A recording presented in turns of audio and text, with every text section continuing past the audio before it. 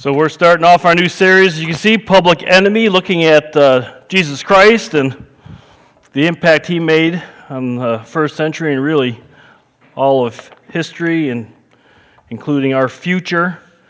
Before I do that, though, I got a couple things that I want to go over with you, and I promise it won't be too long. We'll get out before 2 o'clock today, so we're good. The roast won't burn. We'll be fine. First of all, I want to thank the guys that were here yesterday. We had 12 of us here. And it's amazing if you pump 10 guys full of donuts, coffee, bacon, and sausages, what they can get done. I mean, it was amazing. It was scary. I say 10 because it was Red's and my responsibility to supervise everything that was going on. So, and we did a great job, Red, right? All right. He was whistling at them and yelling at them yesterday. It was pretty good. Anyways, we got some things taken care of and got the quad cleaned out, so we're ready for the birthday party next week.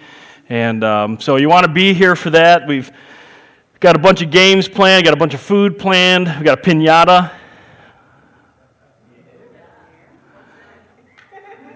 Health food, like vegetables, broccoli. You know, we're all about health food here. I told Kim, find one that looks like me. That way people will really, beat the... But anyway, so... Thanks, guys. I appreciate that. And we're going to be having more information coming out for the guys, for the men's ministry, and what we're going to be doing this coming year.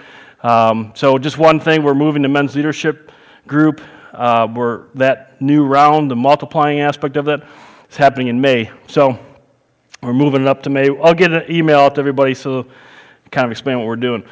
The second thing is our Synergize update. Some people have been asking about this, and we finally got some solid numbers in and all that kind of stuff. Really quickly, for those who were not aware, back in January, the main campus said, hey, we're going to do a financial campaign to help launch a new campus in Tiffin, Ohio, so south of Fremont, where Grace Community Church is. And so I'm like, okay, so how can one of your campuses help? How are we going to do that? So what we talked about doing and approved everything with the elders and all that kind of stuff was, they wanted us to do an over and above giving, because that's what this financial campaign is. Everyone who's a part of our church, regular tender member, gives on a regular basis for our regular ministries. And then we're encouraging people and asking people if the Lord would lead you to give over and above what you would normally give for 3 years and accomplish some things. One, ultimately, is to get the campus down in Tiffin launched. But for us, they said, hey, we want you to take care of the 3 main projects you guys are dealing with, and that is the roof, which needs to be replaced, the parking lot, which needs to be taken care of, and we have 2 HVAC units that don't have AC. And we got a great deal on that to get those replaced. So our 3-year over and above giving goal for Synergize was $20,000. All right? We have $40,000 in our sinking budget or sinking fund, which is kind of a savings account within a budget, if you're familiar with budgeting. So we kind of thought, well, we'll shoot for $20,000. What was pledged, what you guys said that you would be willing to give, should the Lord allow you to, and as life, is as you're blessed, $55,760. So, way to go! Yeah, I think you guys deserve a hand clap there. And again, I know people say, well, churches are all about money. Well, if churches are all about money, it means you guys are all about money, because you are the church, right? So we can't do anything unless we're all giving, right? I mean, we're the ones who take care of what we're doing. We say, hey, this is where we're going, and therefore we're going to help us get there, so it's good. But yeah, 55,000+, I'm just like, it blew me away.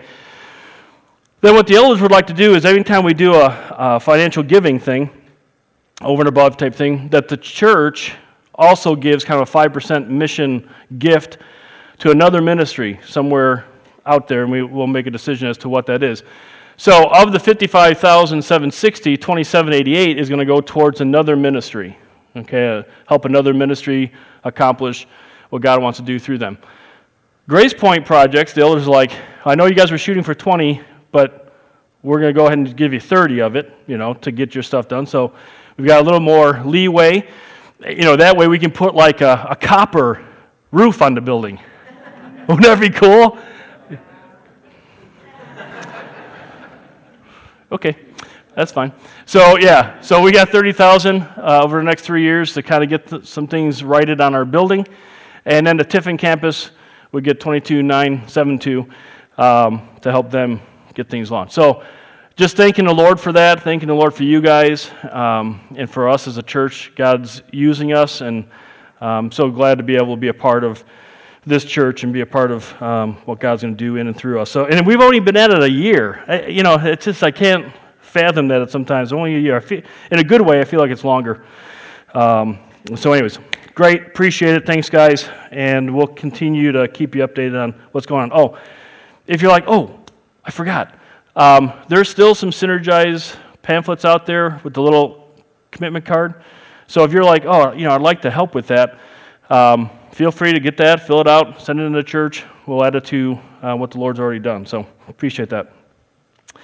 So, public enemy, Jesus Christ. So, I asked this question, what was it about Jesus that got everyone so riled up and caused a guy from a known name town to be considered a public enemy number one? So, one of the answers that we're going to look at today, it's found in Mark chapter 1. So, go ahead and turn there. It's page 994 in the Pew Bible there in front of you. And Mark chapter 1, we're going to look at just 2 verses to kind of get ourselves kicked off. Now, here's something I would just encourage you. If you don't have a Bible in your hand, grab a Bible, open it up, make sure that what I'm reading is actually in the Bible. Not some sort of word magician. Make sure it's there. Follow along with me on that. It'll be up on the screen as well, but that's just to keep your eyes from falling asleep when you're looking up at me. Not like the lights aren't bright enough and blinding you off my bald head, but... So, here's what Jesus says in Mark chapter 1, 14 and 15. So, now after John had been taken into custody, John the Baptist, that is, the one who went ahead of Jesus and said, there's one coming who's going to restore Israel. So now after John had been taken into custody, Jesus came into Galilee preaching the gospel of God and saying, the time is fulfilled and the kingdom of God is at hand. Repent and believe in the gospel. Seems kind of harmless, right? The guy walks in, makes that statement. Nothing really controversial in that, right? You kind of feeling that? I mean, Jesus obviously said some other more controversial things as he got into his ministry. We're going to look at least one of those briefly this morning. So what was it about the statement that caused him to become the enemy of so many? Well, first you have to realize who Jesus is, and then you have to understand that he wasn't making a statement here. Or if he was, it wasn't just a, hey everybody, guess what? He was actually making a declaration of war against his enemies and anybody who would follow after those enemies. See, Jesus, when he came to earth, we have in fact, I'm not sure if this is even the best picture of him, but we have this mindset, and we've sterilized it so much, we picture some guy in a robe, which, he had what they wore those days, looked kind of a robe to us, and he had his, gaiters on, and just kind of walking through, and he didn't quite touch the ground, and he's floating almost, and as he moved his hands, and it was very elegant, and he spoke with English accent, and we're all like, oh, wow, it's so beautiful.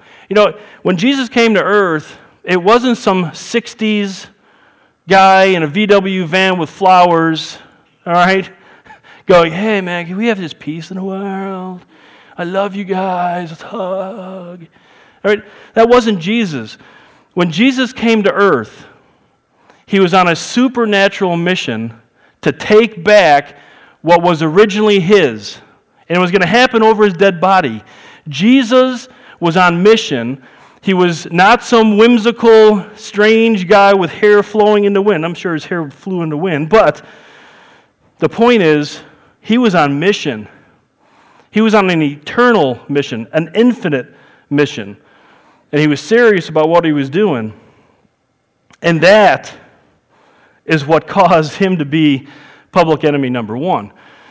Now, you might be saying, okay, Harold, sounds great. You got me all excited about what you're saying there. Well, where do you get that in that statement? Because that statement seems kind of, normal. It doesn't seem anything strange. Well, let's break it down. And as I say on Thursday night, let's break it down. Hopefully no one saw that.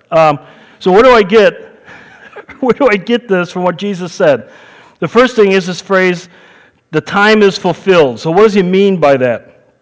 In verse 15 here, the time is fulfilled.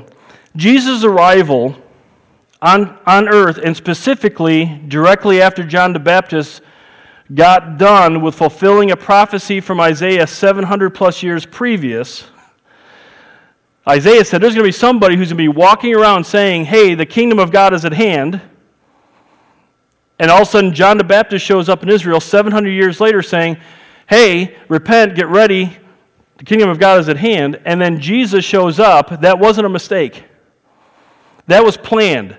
It was planned by God. It was something that God was going to bring to fruition. So when a time is fulfilled, it means that all the prophecies and all the promises in the Old Testament about this Messiah, this King, Savior guy, who's going to come and free Israel and all mankind, even though Israel kind of forgot that from time to time, that was going to happen. And when Jesus showed up, all of those funneled down into, boom, Jesus Christ standing there on that ground saying, the time is fulfilled, the kingdom of God is at hand. This is huge stuff. Because Adam and Eve, when they sinned, they created for all mankind spiritual death and physical death. And it causes so man was separated from God, would not be able to have a relationship with God, and if he were to die in that condition, he would spend an eternity in hell. Not because God wanted that necessarily, but because they were going the direction that Satan was going. Hell was actually created for Satan and his demons, not originally for mankind. But when man decides, I'm going to do life my way, like Satan did, he sins against God like Satan did, and the end result is the same. But there's only one person who was powerful enough to fix that problem, and that's God himself. There's only someone that is infinitely powerful that can fix that problem, and that's God. And here's how Paul talked about it in Galatians 4. He said, when the fullness of time came, so there's another way of saying the time is fulfilled. When the fullness of time came, God sent forth his Son, born of a woman, born under the law, so that he might redeem those who were under the law, that we might receive the adoption as sons. Because you are sons. You got to catch this, okay? Notice he's not talking about religion here, all right? He's talking about relationship. So he says, because you are sons, God has sent forth the Spirit of his Son into our hearts, crying, Abba, Father. Therefore you are no longer a slave, which, by the way, the songs this morning, they're normally really good. Today, really good. They're just, literally funneling us into what God's talking about here. Therefore, you are no longer a slave, but a son, and if a son, then an heir through God. So God the Father sends God the Son to pay the price for our sin, and it was going to be his life. It was going to be his blood. He came to restore mankind back to being sons and daughters of God. And we have to understand this. There's no religious ritual. There's no amount of religious rituals. You can't be baptized enough.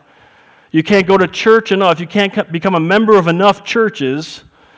You can't do enough good stuff to give yourself, breathe back into yourself spiritual life. It doesn't work. None of us can do it.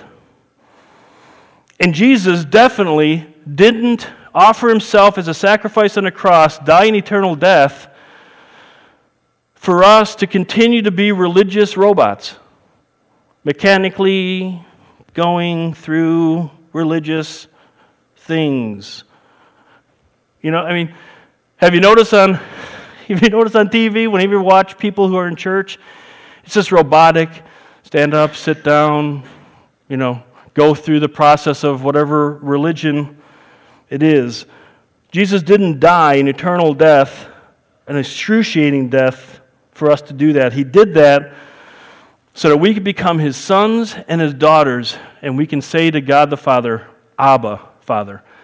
Abba, a term of endearment, intimacy with God the Father. Crazy talk in the first century, okay? The Jewish people, that alone would have caused Jesus to be stoned by the religious leaders, because you do not do that and say that about God. In fact, God is so holy, you can't even say his name, the religious people would say. So he did that. He allowed us to be able to call God our Father, our Abba. And cool thing is that he gives us an inheritance, like any good father would do, any good parent would do. He gives us an inheritance. And our inheritance is in heaven. And on top of heaven, we get rewards, things that God's going to give us for the things that we've done in the name of Jesus. Well, then Jesus says the next statement, which is even, more, I guess it's more intense as we kind of look at it. And he says, the kingdom of God is at hand. You can imagine the people standing around him. Here's a guy, again, in a robe. You guys got to start having some, like a cartoon mind here or something, okay? Movie mind. Here's Jesus standing in a robe and sandals, saying, the kingdom of God is at hand. You got to believe the people around were going, okay, so just you. Where's the army? Anybody behind him? Nope. Where are the weapons? Has he got something hidden? Some kind of nuke hidden inside his robe? He doesn't even have a white horse. He's standing there in sandals, saying, the kingdom of God is at hand. So obviously, they're not getting it. Seems kind of strange.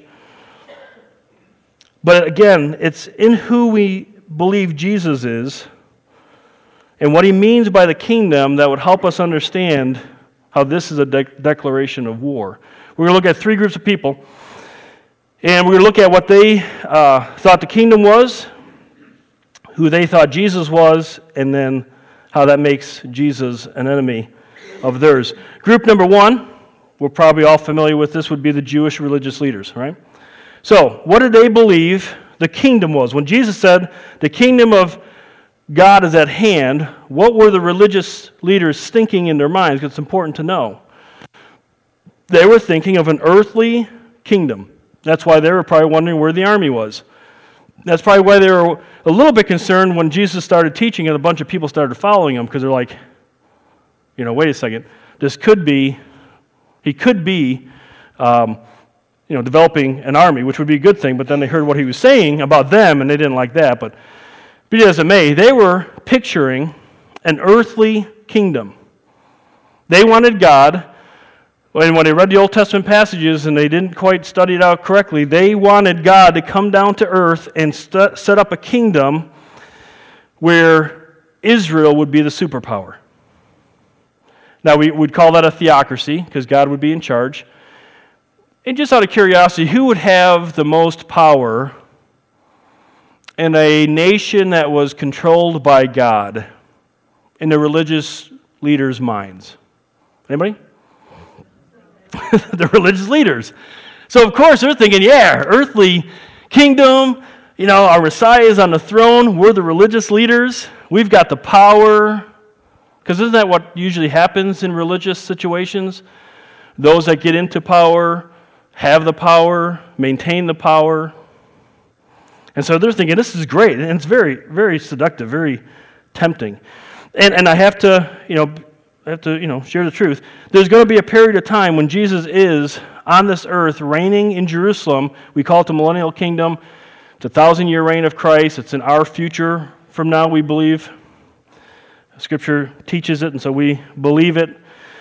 But a more important aspect of the kingdom has to happen first, and that's why Jesus came the first time, to make sure that first aspect of the kingdom would be developed. And the religious leaders figured this out right away. So they didn't believe that Jesus was their Messiah. They, of course, then didn't think he was God, which means they had to explain where his power came from. So if you look over in Mark chapter 3, it says this, verses 20 through 22. And Jesus came home, so he came back to his hometown.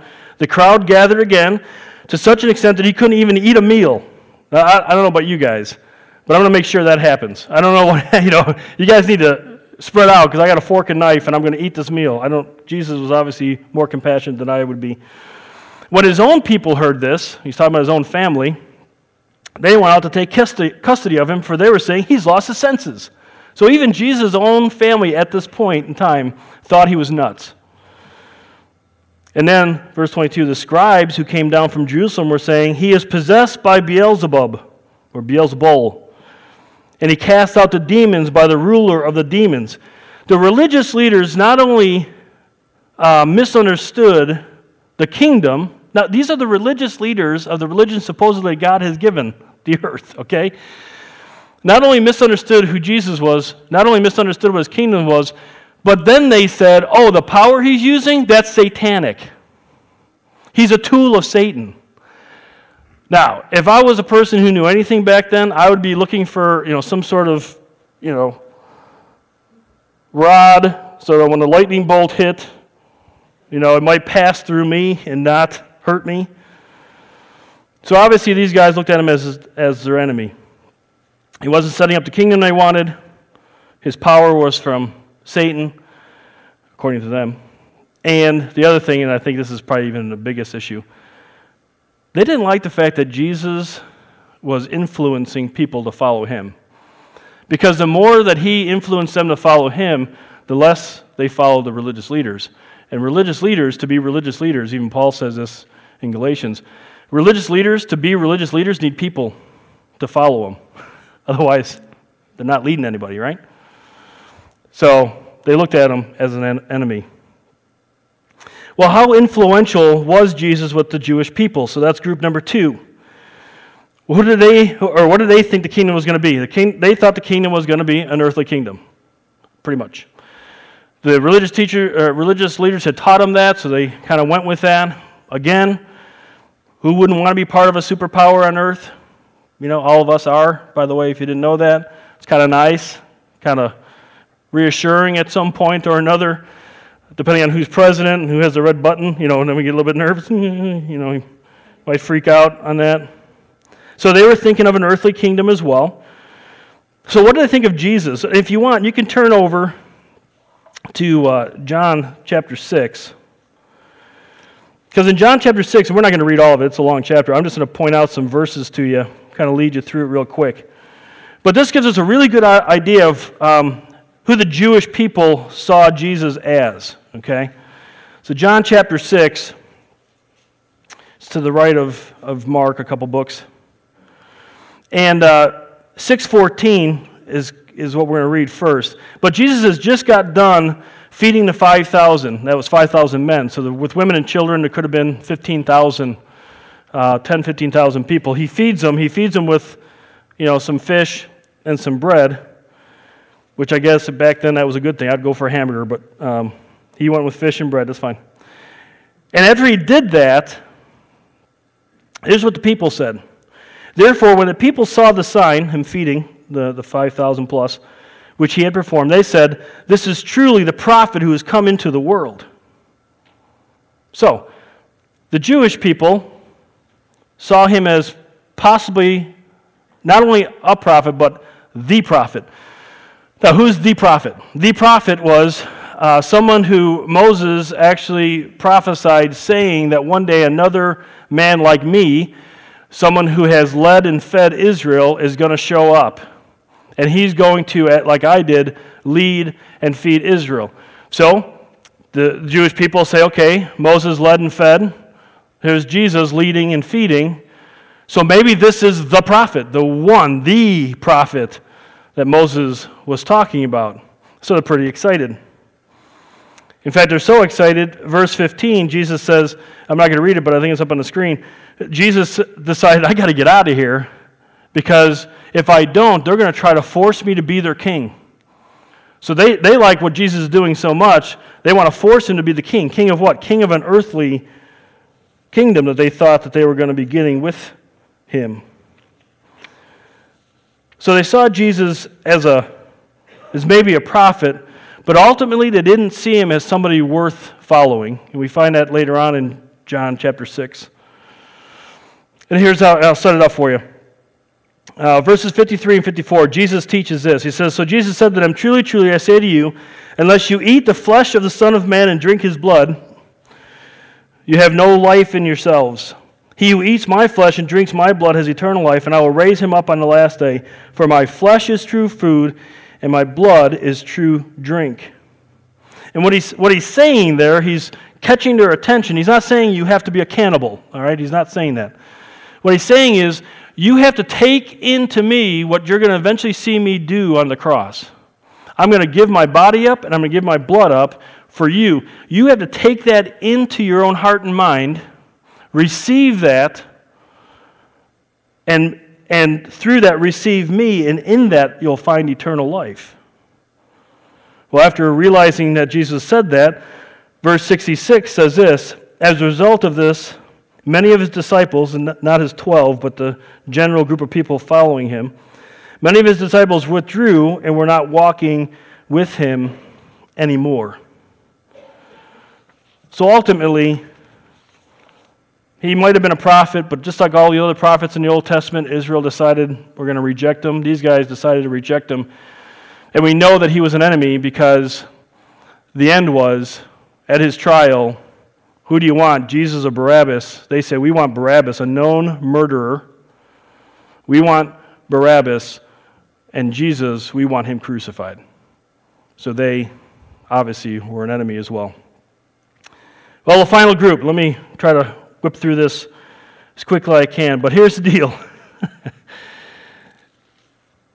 We have to go to Satan and the demons to find out the truth about what the kingdom was and who Jesus was. The religious leaders didn't know it. The people didn't know it. But Satan and his demons, they knew who Jesus was. They knew what the kingdom was. And I'm going to go backwards here with a couple points. First of all, Jesus obviously was their enemy. If you go back to Mark chapter 1, verse 21 through 27, so Jesus moves on from here, starts teaching. 21 through 27. So they went into Capernaum, and immediately on the Sabbath he entered the synagogue and began to teach. They were amazed at his teaching, for he was teaching them as one having authority and not as the scribes. It's kind of funny. The scribes, when they teach, everyone's like, ugh. When Jesus is teaching, they're just like spellbound. Sometimes I feel like I'm the scribe, but that's besides the point. Just then there was a man in their synagogue with an unclean spirit, and he cried out, saying, so now a man who has a demon in him, "What business do we have with each other, Jesus of Nazareth? Have you come to destroy us? I know who you are, the holy God, the Holy One of God." Jesus rebuked him, "Be quiet, come out of him." Throwing in convulsions, the unclean spirit came out, loud voice, and he came out of him. The demon looks at Jesus in front of everybody in that synagogue, a whole other interesting dynamic, and says, "You're the Holy One from God. I know who you are. You're an enemy of mine." Jesus was the Holy One of God. Jesus was their enemy. He was going to take away their power and their influence, their kingdom on this earth. So what did they think the kingdom was? And here's a key point.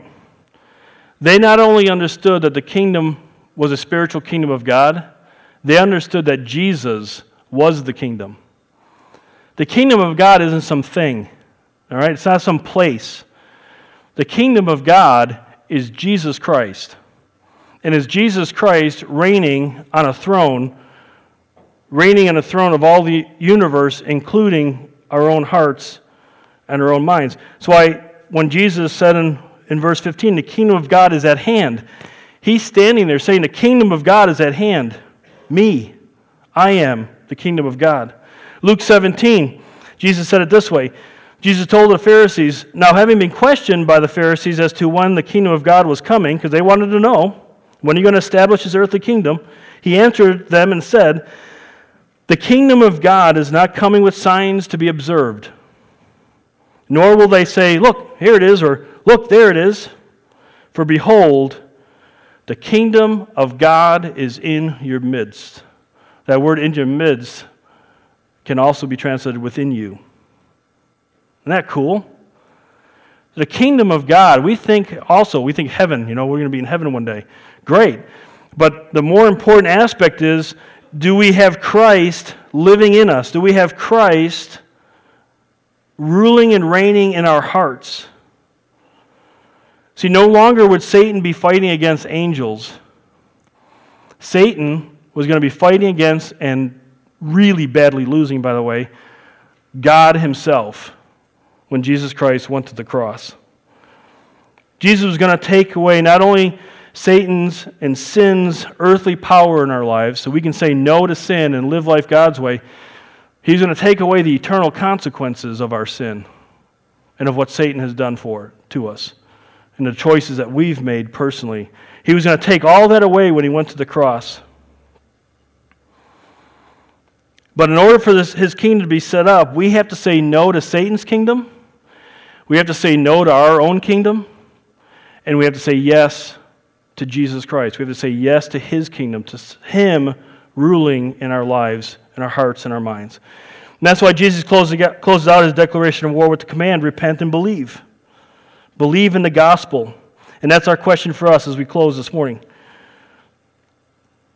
Because Jesus is God and is the kingdom, and because Jesus is doing and has done everything that needs to be done in order for us to be freed from Satan's kingdom, to be freed from our own kingdom, what are we going to do with it? Jesus says, you need to respond to what I just said.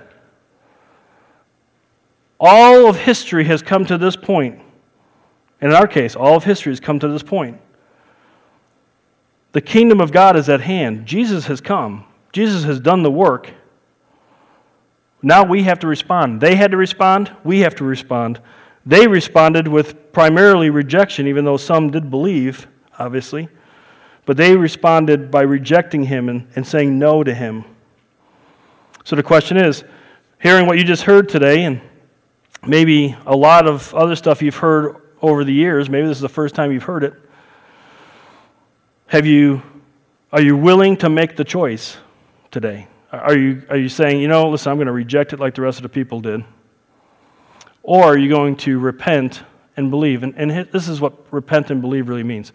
Repenting means turning 180 degrees. So, if I'm walking this way in life and I'm living life for myself, I'm living life for my kingdom, everything I'm doing is about me and what I want to do and how I want to do it, and I'm making decisions based on me, I want to talk about me, I want to talk about I want to talk about, and I'm going this way, okay?